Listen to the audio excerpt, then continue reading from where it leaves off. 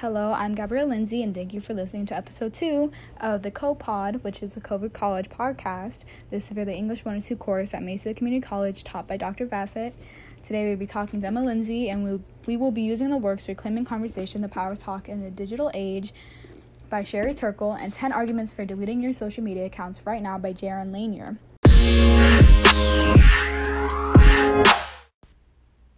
Today, I'm joined by Emma Lindsay. If you want to go ahead and introduce yourself, tell us a little bit about yourself in case someone didn't listen to the last podcast. Hi, I'm Emma. I'm a student at the University of Arizona. I'm a sophomore currently, and I'm majoring in veterinary science. I think the main reason that I'd be good to ask these questions is I spend a lot of time on technology. I live on it. I do everything on it. Like, it is truly a part of my daily life. From the moment I wake up, like, I use it for my alarms, and then I'm on TikTok, social media, and then I use it while I'm at work in case I need to study for study for quizzes and stuff. Like, I just am always on it, and in all forms, like TVs, tablets, laptops, my phone especially.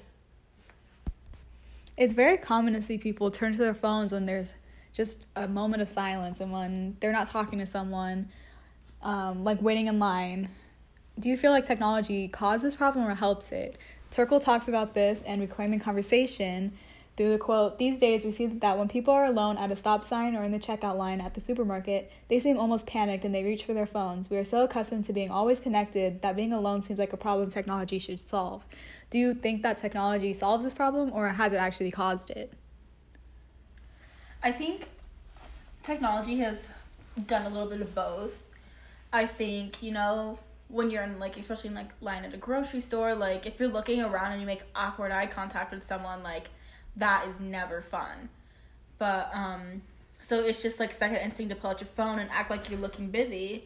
And I think that, also goes along with just, in terms of looking busy, you don't want to look like you're standing there doing nothing or looking lost. I think it definitely is to save yourself from embarrassment, not particularly to feel connected to anything in particular, because sometimes I open my phone and I open a random message and pretend to type and I don't even type anything. I just want to feel like I'm not just standing there and being quote a loser. I just want to feel like I'm doing something and I'm I want people to think someone's talking to me so that I seem important. And what about causing? Do you think technology caused it? Yeah, so causing it in the way of it makes us feel more comfortable. So just, again, any point where we feel uncomfortable in a situation, it gives us comfort.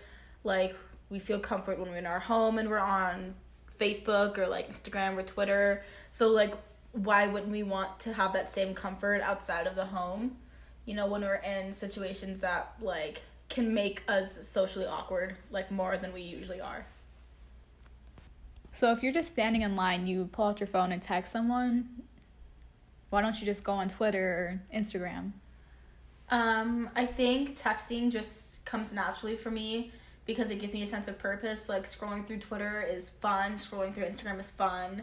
But if I pull out my phone and I start texting someone or even pretending or actually texting someone, it makes me feel, like you said, connected to other people, but also makes me feel like I'm minding my own business. It forces me to not, start looking at other people, and what if they look at me? What if they think I'm staring at them? It makes me feel like I'm minding my own business and not invading anyone else. Okay. And kind of going back to the text, kind of switching different ways that social media has affected our lives. Algorithms are a big part of it, and it's covered in both the works. So who do you think is affected by data being collected by algorithms? What are your feelings of being used as a product that is being sold to companies? Currently, it doesn't bother me because, if I search something on Google and it starts showing up on my Instagram page for, shops for that, I'm oh, that's kind of cool and convenient, because then now Instagram has that shopping feature, if I'm looking to buy more face masks for the pandemic, I can find cuter ones on Instagram than I can usually just on, like, the Google homepage. Like, for now, it is convenient. I mean, I guess when it starts getting more personal, that's obviously an issue, and, like, selling my personal information to companies is not good, but selling, like, my search history, like, that doesn't really bother me. And maybe it's because I'm also, like, uneducated on the situation. There may be real reasons why people are, you know, against it, but currently I really don't have a big problem with it. Mm-hmm. Turning to Lanier's 10 arguments for deleting your social media accounts right now, people are compared to a lab rat in regards to being rewarded when you use social media through things like likes. Do you agree with his metaphor, or do you feel as though you have enough control that this comparison is insulting? I wouldn't necessarily say this comparison is insulting.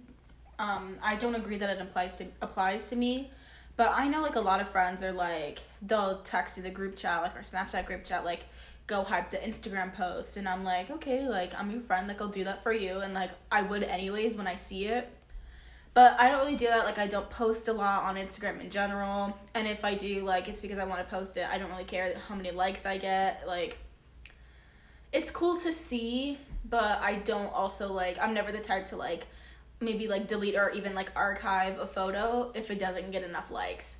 Mm-hmm. And what about, like, and kind of in general, like, even in video games, you get coins or, like, gems.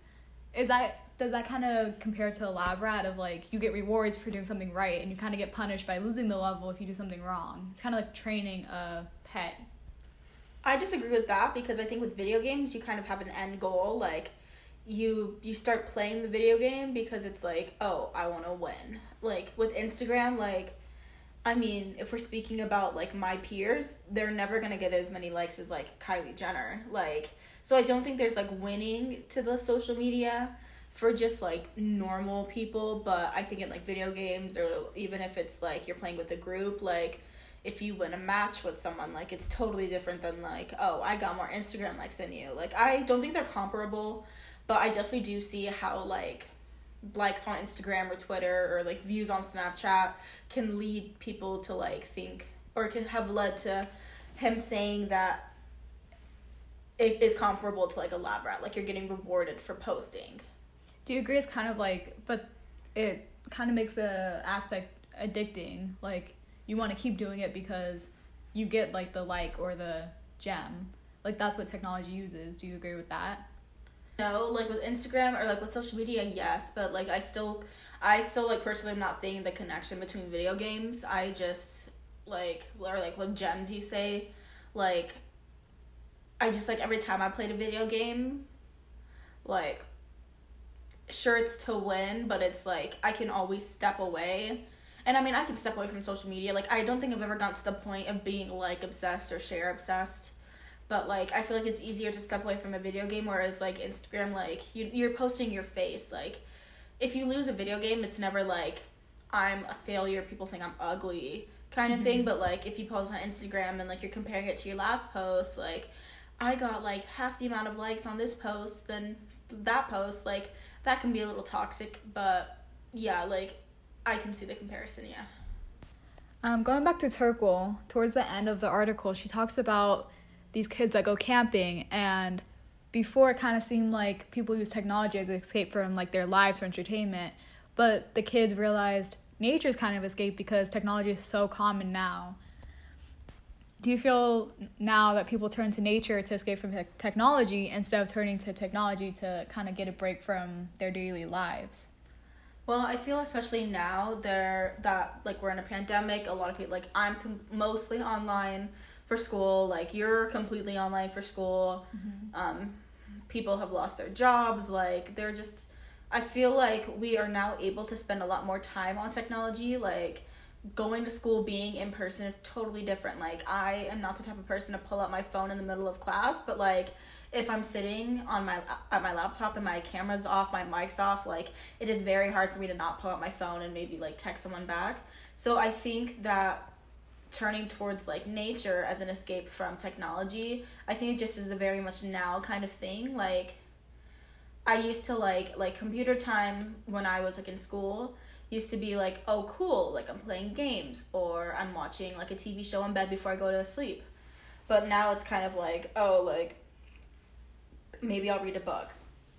maybe I'll do a paint by number. Like, I think it's just finding an escape from technology in general is really good, and I can see why, like, you kind of go back to your roots of being, like, a kid. Like, sometimes me and my friends will walk around campus randomly. Like, she'll text me, like, hey, do you want to, like, take a walk around campus, and we'll just walk. Maybe we'll get, like, Starbucks, and we can talk. Like, I think I think the needed break from technology is just a very now thing because of the situation we're in. Personally, I feel like you see a lack of empathy skills in people today, and I honestly think it's because technology is kind of taken away people's skills, such as making eye contact, listening attentively, and attending to others. Do you agree with this? Do you feel like technology makes empathy skills harder to learn? And do you feel like children who grew up using technology, they don't learn that because they aren't having face-to-face conversations as much as you would without technology? I think it does affect people's empathy. Like, people now in the age of, like, cancel culture, like with technology brought around a different type of celebrity, like people who get famous off YouTube and famous Instagram influencers, and even now TikTok. Like, people make a mistake and then it's like they're being attacked by people and attacked with words, and I think people forget to realize, like, what you say hurts people, and I think it takes away from them, like, the guilt that they would usually feel of, like, if I said, like, I don't like you to your face versus over, like, a screen. I would be like, oh, over a screen, like, I can separate that from myself. Like, I technically didn't say it, I wrote it out, and I didn't have to say it out loud, but, like, saying it to you would cause more intimate consequences with myself. So I do think it does, and I think just talking to people and truly listening, like, I as a person, I'm a good listener. I love listening to my friends. Like, my friends love to FaceTime me. Like, I just like listening to them talk.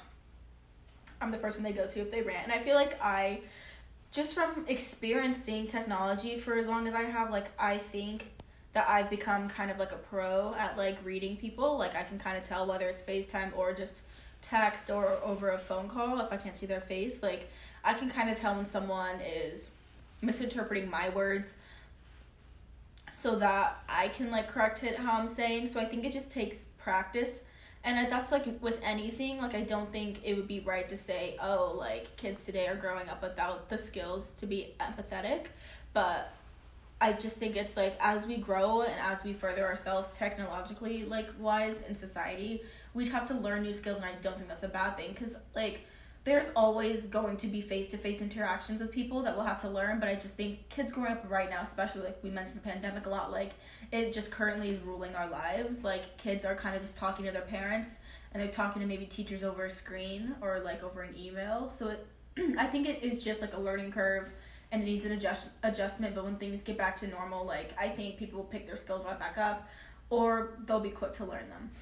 Okay, and so with the title, like, 10 Arguments for Deleting Your Social Media Right Now, obviously the end goal is to encourage people to stop using social media. Do you think the information from this article would kind of convince you to delete social media, or at least take a break from it? Personally, I just am not, like, I'm more of, like, a lurker on Instagram, and I think I mentioned this in the last podcast. Like, I think that I, like, lurk just on social media in general. Like, I barely have any, like my TikTok is private, and, like, so only my friends can see it.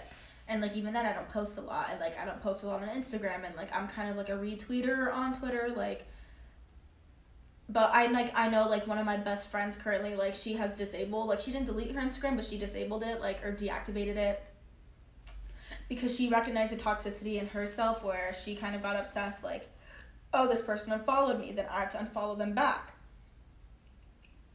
So I think deleting it might be extreme, because, like, I think social media does provide a lot of benefits, like keeping in touch with your family. That's mainly what I get on, like, friends and family. Like, I love seeing what they're up to. Like, I feel like I'm in college, and I have friends from high school that have kids now, and, like, I love to see, like, their kids. I love to see what people are doing just in general. So deleting, no. Maybe, like, rebranding, definitely.